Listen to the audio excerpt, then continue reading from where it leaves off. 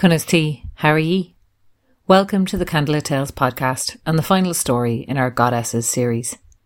This episode is the story of a goddess of the Fir Bolg, here before even the Tuatha Dé Danann, Taltu, patron of the Éannacht Dalton, told by Aaron Hegarty. This podcast is brought to you by our supporters at Patreon. You can join them over at patreon.com/Candlelit Tales or make a one-time donation to the PayPal button on our website. Like, share, and above all, enjoy. And for now, Aaron, tell us the story. Taltu watched. Taltu waited. Taltu was in tune with the land that she was in. This island had gifted her a safe haven, a place for her people to come and rejoice, her people, the Fir Bolg. Taltu was married to the last great king of the Fir Bolg, Ucky MacEirc. When they left the lands in the south, they came to Ireland, all of them in navogues, wooden boats with sacks wrapped around them and oil to be waterproof. They left because they had been enslaved in the southern country, dragging clay from the coast to give the fertile land to the mountain ranges in the west. And Taltu had come with her king to this island. And when they landed, all of her people around this island, they walked following their heart and their footfall and their mind's eye until they landed in Uisneach in the centre of Ireland. And there they all rejoiced to be in this land. They split it in 5, Cuaga for province, Cuaga for 5. In the south, with the waterfalls, they found poetic art, craft, music making and joy. In the west was knowledge and lore, stonework, hard work and wisdom. And that was named Connacht.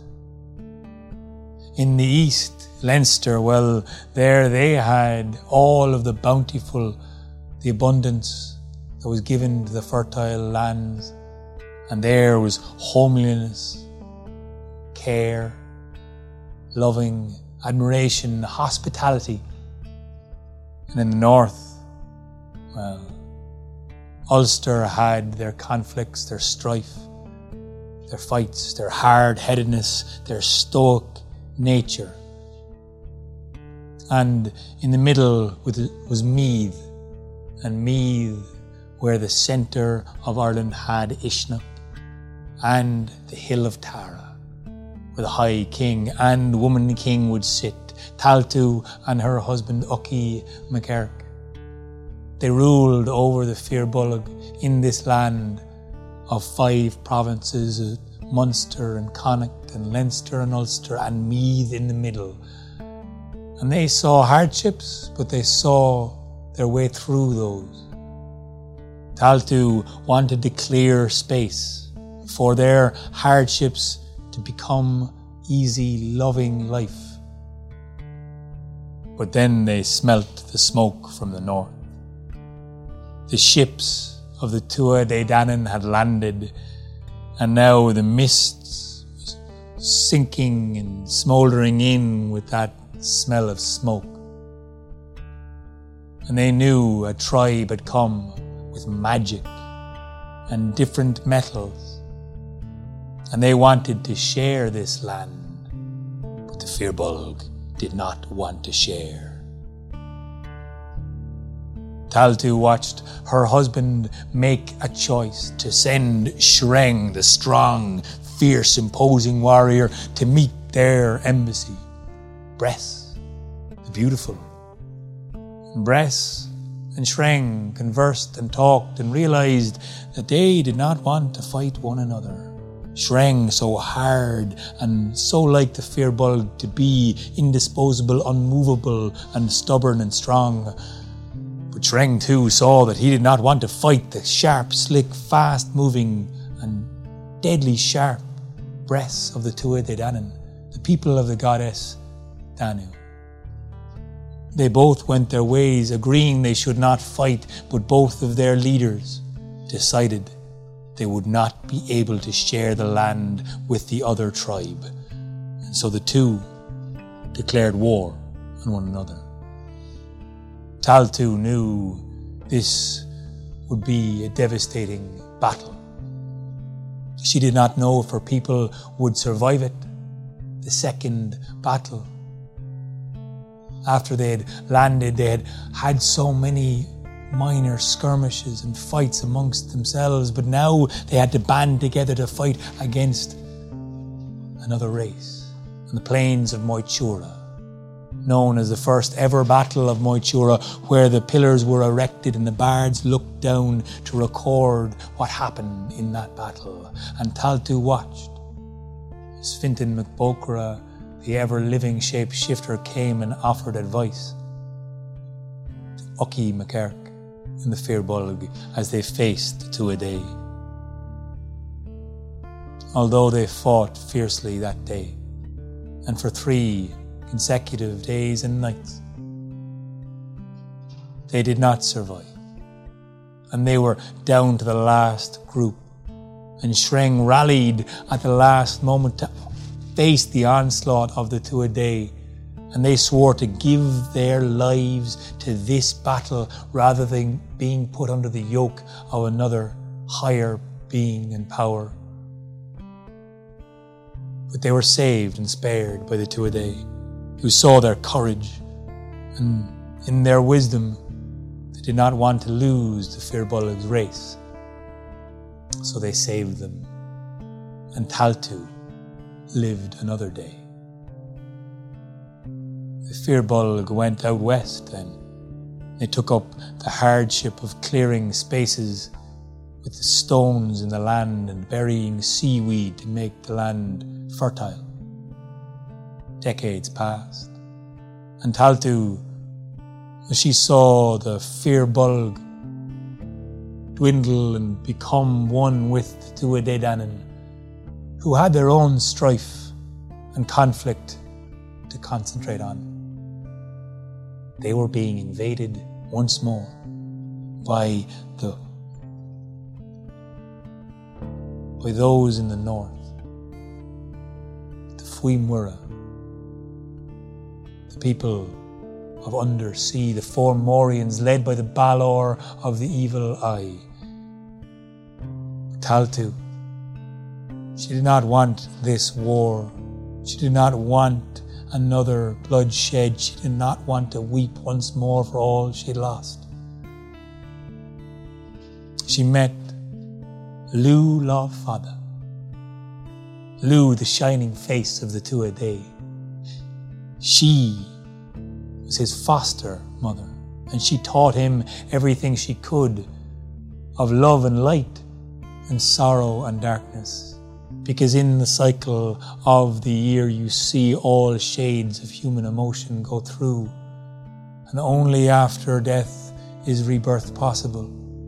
And she taught him too how to observe in the plant life, in the trees, the foliage, and the birds singing, how to recognize the signs of the seasons slipping into one after another and another, to watch the moon dwindle and wane and become big once again, and how to match your energies with the seasons, how to take charge of your own energies in the dark hours after Samhain and the celebrations, how to begin to plant seeds again in your own energies after Imbolc, and look forward to Bealtaine before the summer is in full flight, and Lunasa with the great harvest festival where everything is full of delight, and you once more prepare for the darkness of the year to come on to you again. And Lu loved his foster mother, Taltu, and he aided her when she tried to clear a great plain on the hill of Tara, clearing it to make space for harvests, for food, so no longer they would be foraging, but they could sustain themselves on this land. And Taltu knew she had to do this, but something inside of her broke after a year and a day of clearing this space, and she tried so hard to clear this space for her, to allow herself get over her own terrible past and suffering and sadness for all that she had seen and witnessed die in this land, and for all of the trees that she cut down. In the death that she saw an abundance being made possible, a bounty full in this land, and just as easy she saw how it could tip into devastation and destruction. And she prayed that all of the forests would not one day be destroyed as she had destroyed this, to serve the people with agriculture and food and survival. But she died of a broken heart, they say. She could not overcome her struggle and her strife. And on her deathbed, when she was lying with her broken heart, she said to Lugh Love-Father, "Make a festival day at Lughnasa for all to gather with games and delight, for fun and encouragement, for the sense of childlike wonder, to play in sports of challenges and feats of strength and skill, of combat and hurling, of football and racing, of skill and athleticism, of equestrian sports as well, of craft and making and beautiful brooches, to contest with others beautiful craft making work, and poetic bards and music, storytelling and song." And all of this was done in the Éannacht Taltu. The Éannacht Taltu were her games in honour for the beloved dead that had passed on by, and for people to come together before the hardships of the winter, to celebrate the harvests and the bountifulness of the land, to celebrate Bamba, Fola and Eru, the goddesses of this land, and to celebrate Taltu and Lughnasa the first.